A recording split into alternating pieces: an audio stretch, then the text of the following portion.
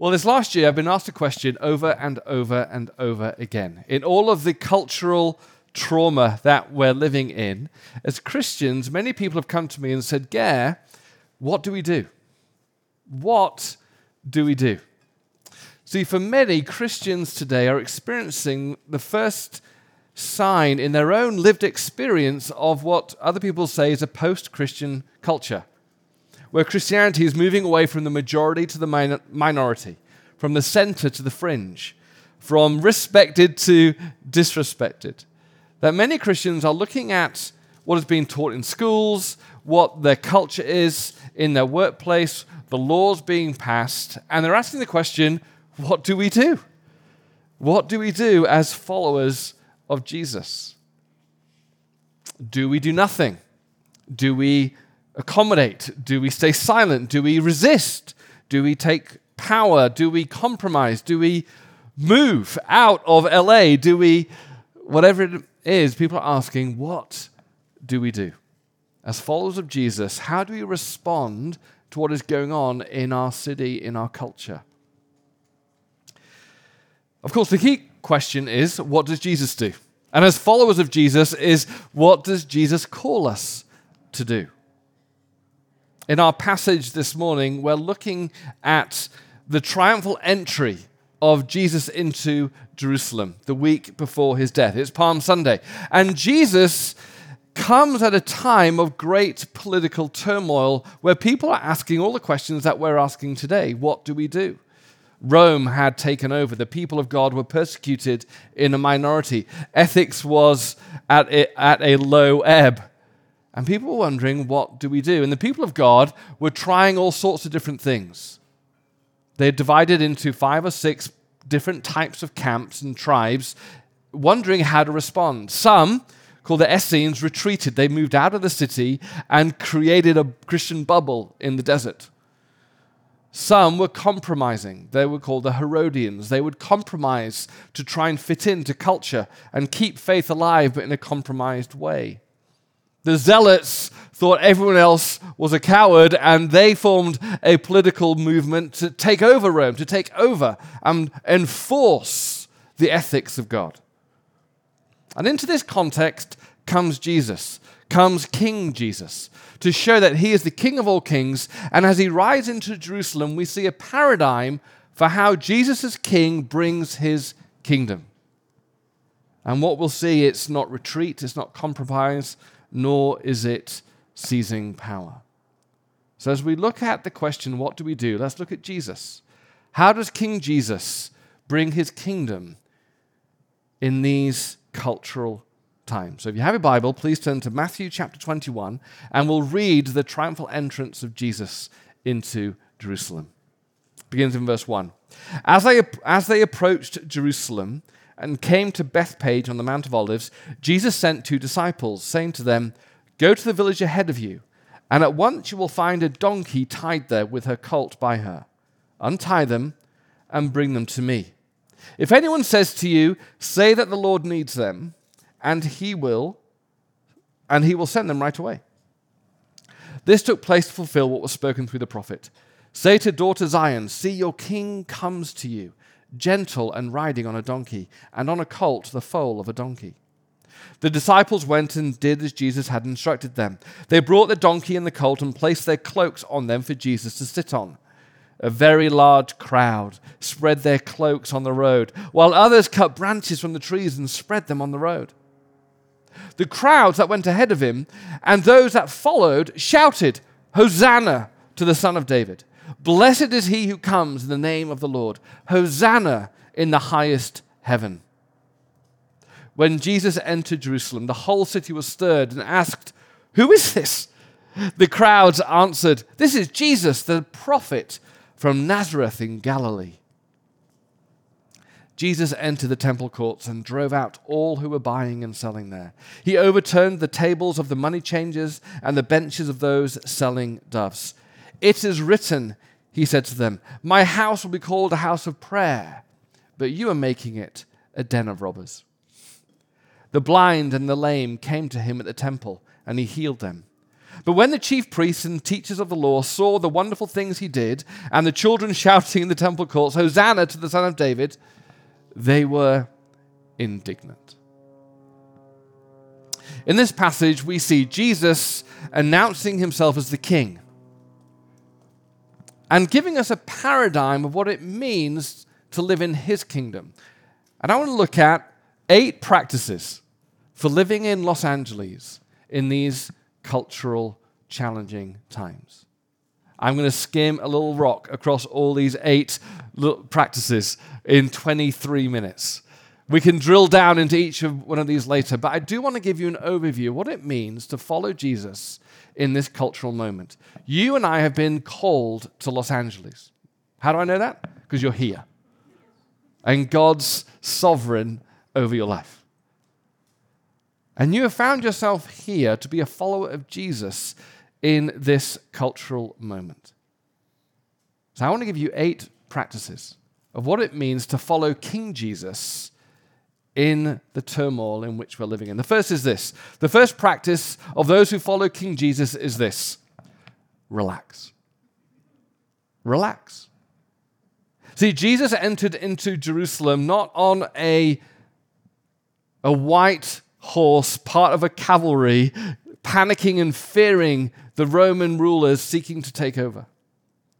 Jesus is the perfect picture of a non-anxious presence riding into Jerusalem on a calm donkey. He's the picture of peace. He's a picture of not being someone driven by fear of what is going on in the culture. Bishop Todd Hunter wrote an article recently that said this. In the midst of a group of pastors, someone once asked Dallas Willard to pick one word to describe Jesus. Dallas surprised everyone by saying, relaxed. That sounds casual, right? Not the first word that might come to mind when it comes to Jesus. Someone might have said love or wisdom or authority or holy. But I think Dallas was getting at something important. Underneath who Jesus was, the kind of being he embodied, was a relaxed, confident relationship with his Father. So easy, isn't it, to react to what's going on in culture around us, in politics around us, in what we see in our society with fear, with panic. Oh no, what are we going to do?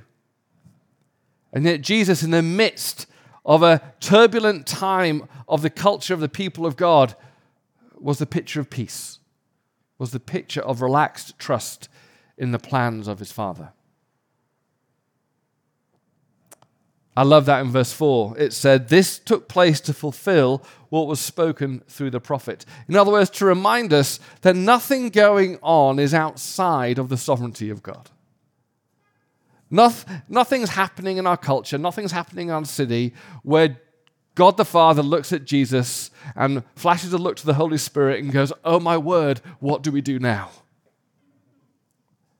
God's in charge. God is sovereign. And you and I have been placed in Los Angeles to outwork the eternal plans of God, where he knows the beginning, he knows the middle, and he knows the end. And guess what? Jesus wins. Because Jesus has already won on the cross of Calvary. So whatever decisions you make, this school or that school, leave LA, stay in LA, that job or this job, buy that house, not buy that house, whatever decision you make, check your heart. Are you doing it from a place of fear or panic? Or from a place of a relaxed confidence in the purposes of God? Secondly, we're not just called to relax, we're called to invite. We are called to invite. Many in Jesus' time, particularly the zealots, thought that the solution was to coerce people into the kingdom of Jesus, was to take power and force people into the ethic of God. But Jesus was having none of it. Jesus didn't ride into Rome, take over Caesar's palace, and enforce his kingdom. He was a king of invitation, a king that came into Jerusalem inviting people to follow him. He called on people to follow him. He didn't order people to bow before him. The crowds came voluntarily to throw their cloaks before him. To throw a cloak meant to show your allegiance to someone, voluntarily to take off your authority and throw it down before someone else. And it's so important as we respond to what's happening in our culture that we remember that Jesus is the King who blessed humanity with the greatest gift of free will. That even in the very beginning with Adam and Eve, he gave them a choice, and he honored the consequences of that choice. He never imposes himself. He's a king who woos, who invites, who loves people into his kingdom, but never forces them to obey. So wherever we are in our city, whether we are in positions of influence or power in the school districts or in government or in your workplace, we're called to influence and to woo and to love, but never to force, never to coerce. That's why we love to do something here called Alpha, which is a series of dinners here at 8 Tuesday nights, and can't wait till we can open it up again, where people can come and we invite people to consider Jesus. Jesus never coerced. He never nailed a prayer on the wall and said everyone has to pray that prayer. He never put his legislation, his Sermon on the Mount, on the hallways and said, this is how it goes or you're out. He invited people. He is not a king of coercion, but a king of loving invitation. Thirdly, we are called to bless. We are called to bless. Have you noticed Jesus gets really angry in this passage? Not at the world, not at those who don't follow him, but at his own people. Verse 12, it says that he entered the temple courts and drove out all those who were buying and selling there. He overturned the tables. Why? He says, you've made my house into a den of robbers. You see, to understand what's going on here, you have to understand what the temple was for. The temple was divided into many different kind of courts. And the outer courts were the place where non-Jewish people, the non-people of God, could come in and receive a blessing. Because Israel had been called by God to be a blessing. Do you remember the covenant with Abraham? I will call you and I will bless you in order to be a blessing. That your vocation as the people of God is not just to look inward at self-preservation, but to look outward and overflow the blessings of God to those around you. And the temple design was structured that way. And yet, when Jesus arrived, far from seeing the nations come and be blessed by the people of God, they had turned those outer courts in a self-preservation way to make money from those who weren't in the people of God. They were fleecing the world, not healing the world. And so Jesus comes in, and with anger in his heart, not at the world for being the way the world is, but at the people of God for not stepping into their vocation, to step out of their own self-preservation, to step out of their bubble, and actually to bless the city in which they live. This is what Jesus got angry with. See, to follow King Jesus is to give the world a taste of the blessings of God, that they might come in. I love that in verse 14. Jesus gives an example of what should be happening in the temple courts. He arrives and they're making money off the people of the world, but he says, look, this is what you should be doing. And in verse 14 it says this, the blind and the lame came to him in the temple and he healed them. So you are called to the city to bless the city. You are called to the city not just to take, but to give. Isn't it funny how Los Angeles has a reputation that no one comes to the city voluntarily, they all come just to make a name for themselves. It's not which city is the best city in the world to live in. Ooh, I'll live in LA. Los Angeles never meets the top 10 best places to live in the world. But people come here because they want to make a name for themselves. They want to succeed, their business or their career or whatever it is that come here, and they want to take from the city. And there's many good things about that. But as well as coming here to grow in your profession, to make it in whatever your dreams are, do you know that the greater calling on your life is to come and bless the city where God has placed you? To be a blessing. Jeremiah 29 says this, of those who were in exile, the people of God in exile, it says this, seek the peace and prosperity of the city to which I've carried you into exile. That when God calls you to this city, which he has, he's not just called you to seek your own peace and your own prosperity. He's called you to come, as Jesus did, to come and bless. To bless your community. To bless your school district. To bless your company, to bless your studio, to bless those who persecute you, to bless those who are your enemy. Your vocation as the people of God, wherever you are, is to bless. Blessed to be a blessing. Okay, number 4. Be proximate. Be proximate. Jesus didn't come and set up an encampment outside in the desert and go, look, that's too evil. I'm going to set something up here, and I'm going to invite you all out of the darkness because this is amazing. This is a little oasis of the kingdom of God called Orange County, or whatever you may call it.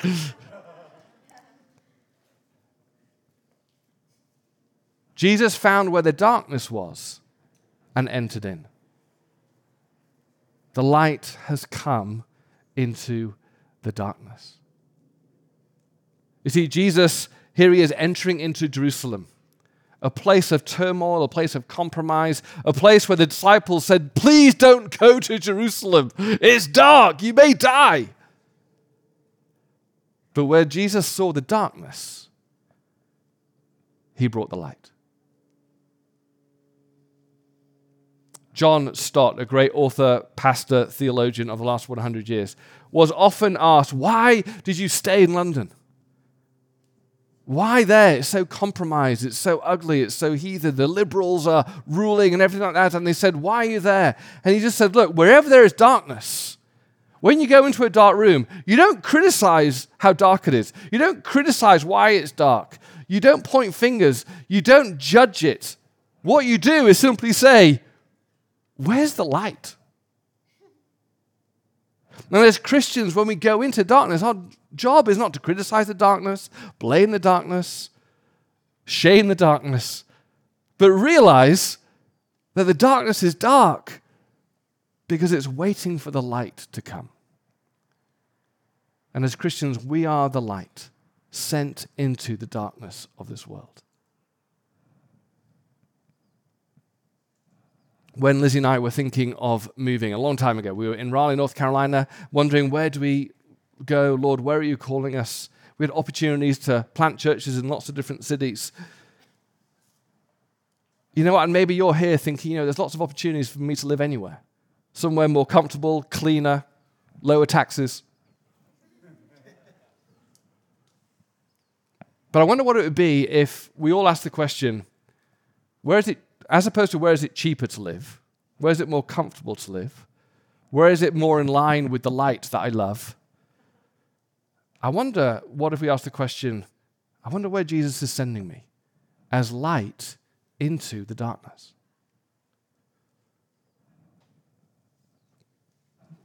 We didn't choose Los Angeles because it is one of the best places to live in the world. We didn't look at the traffic and go, oh, I love traffic jams.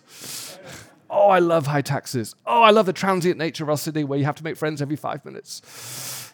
Oh, I love the superficial conversations. We didn't go, ooh, yes. We felt the Holy Spirit call us. As if Christians don't bring the light into the city, who else will?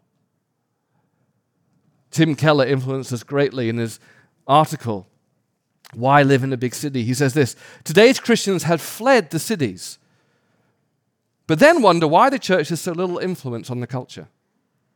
The late James Boyce wrote that the single most effective way for Christians today to be salt and light and a city on a hill would be for a large percentage of the nation's believers to move into the largest US cities and live out their lives there.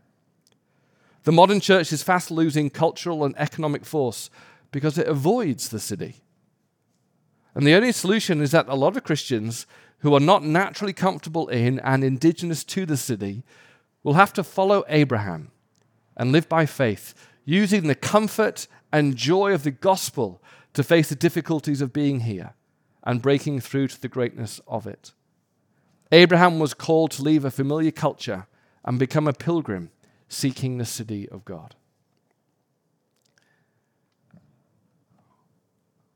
What an honor that you've been called as a missionary to this city. Not to criticize how dark it is, but to celebrate that in you and others, the light has been sent into the city. Be proximate. That's why we're here. Okay, number 5. Live the Jesus way. Live the Jesus way. Jesus invites us to live the Jesus way. Have you ever seen that show called Ted Lasso? Have you seen Ted Lasso? Who's seen Ted Lasso? About 3 of us. The rest of you need to watch Ted Lasso. But it's the story of an American football coach who moves to England to take up a job in charge of a soccer team, very different sports. And he's hopeless at that, and they think, what on earth have you got to offer? And he goes, I may not know much, but we're going to do things the Lasso way. And it's dramatically different to how every other soccer team is run. It's dramatically different to how other soccer teams train. Everything is dramatically different. It's the Lasso way. And people are going, will it work? Will the Lasso way work? And over this show, over the 10 episodes, you see the influence of Ted Lasso and his coaching because it's different. And when Jesus calls you to live in the city, when Jesus calls you to follow him, he calls you not just to a different set of beliefs, but to a different way of living. The Jesus way.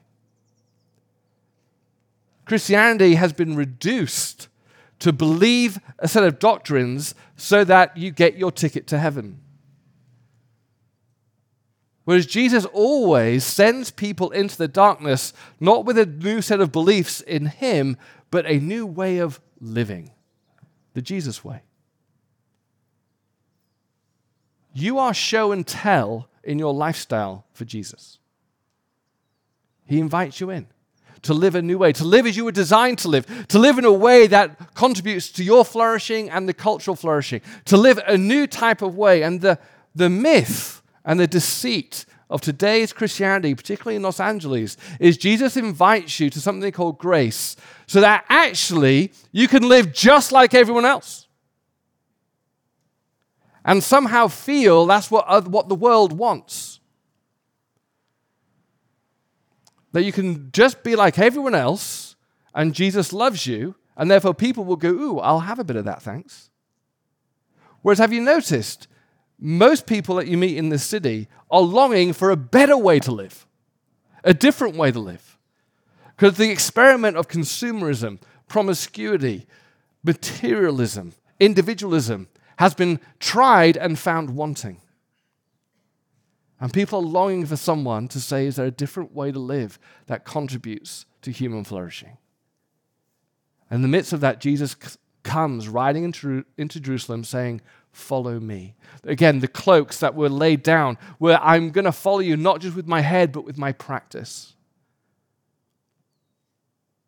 I'm going to follow your way of living. Larry Hurtado did this great article and book on how the early Christians changed culture, how the early Christians exploded in popularity, and it wasn't because they wore togas and fit in with Roman culture. It was because they were countercultural. He identified 5 hallmarks of the early Christians that caused others to wake up and go, what on earth are you doing? And they said, we're living the Jesus way. He said these 5 things were this. They were the first to pioneer multiracial communities, showing the unity of the kingdom of God. They were the first to teach forgiveness and seek reconciliation with their enemies, as opposed to revenge and hatred. They were the first to care for the poor and suffering, not just in their own people, but in other communities. They were the first who were committed to the sanctity of life, of even the children who were thrown out and abandoned to die. And they were the first to revolutionize and show a different sexual ethic. See, all of these things were a radical differential to how culture lived, so that people could see you are different and this is the Jesus way. Tim Keller writes this: the early church was strikingly different from the culture around it in this way. The pagan society was stingy with its money and promiscuous with its body.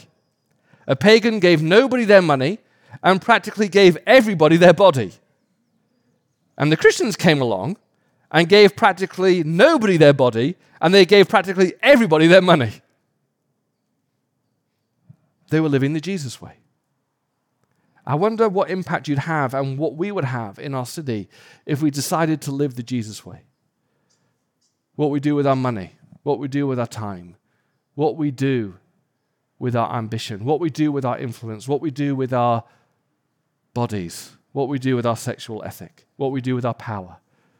We are called to live the Jesus way, that people may see this is a better way of living. Okay, 6, expect suffering. Expect suffering. Verse 14, Jesus has just healed a blind man and a lame man, but it says that some were thinking this is amazing, but in verse 15 it says some saw what he was doing and they were indignant. See, when light shines in the darkness, sometimes the darkness embraces the light, but we know sometimes the darkness opposes the light.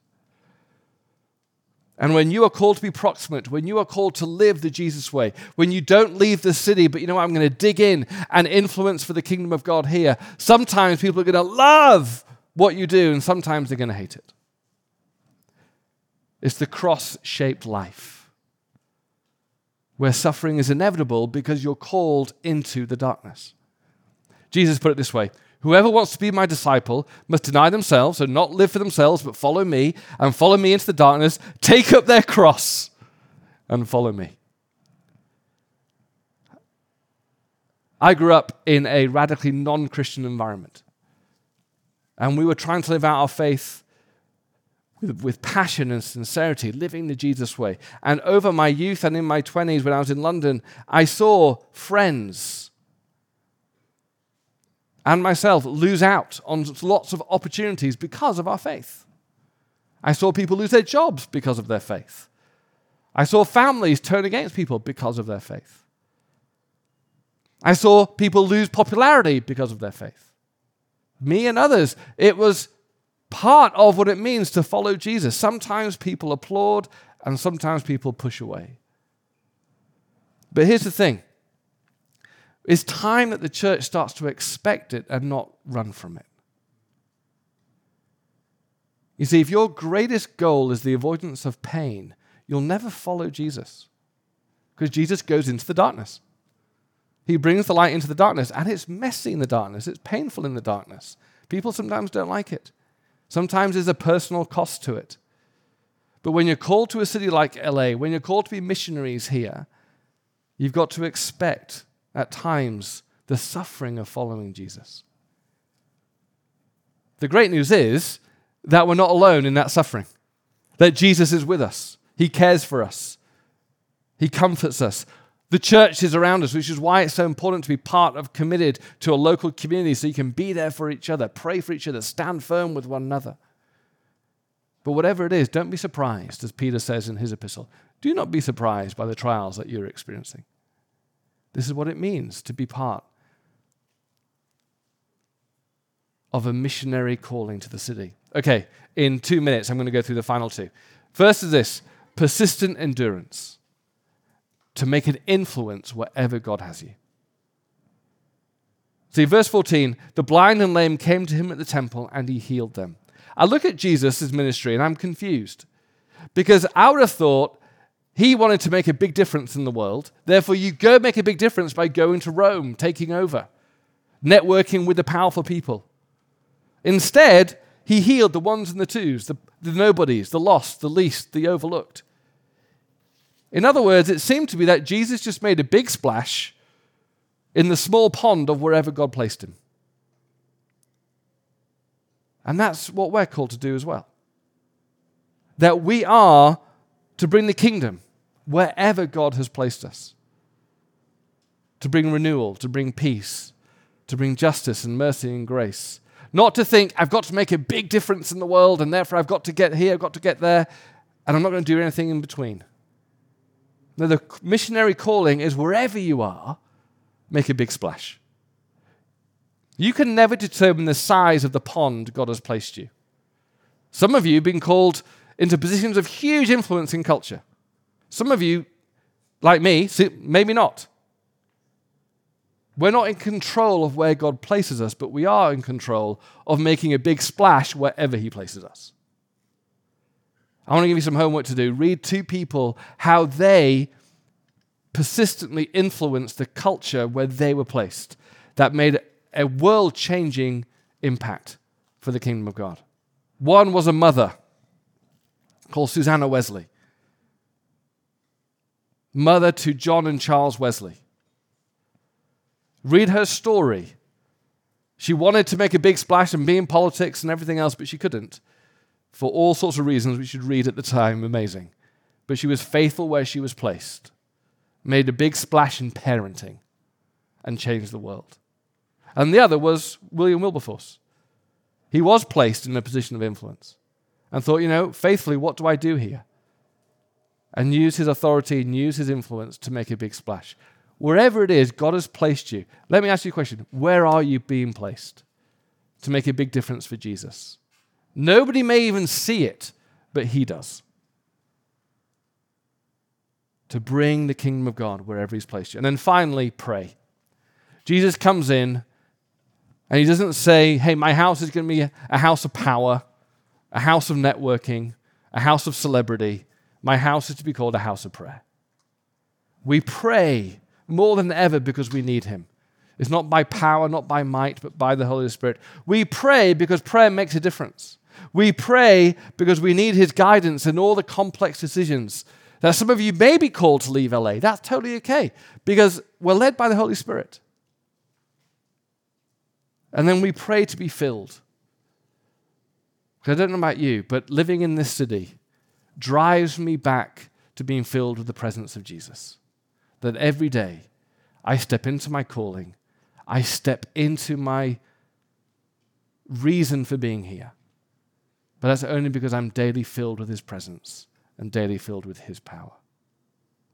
Let's stand together.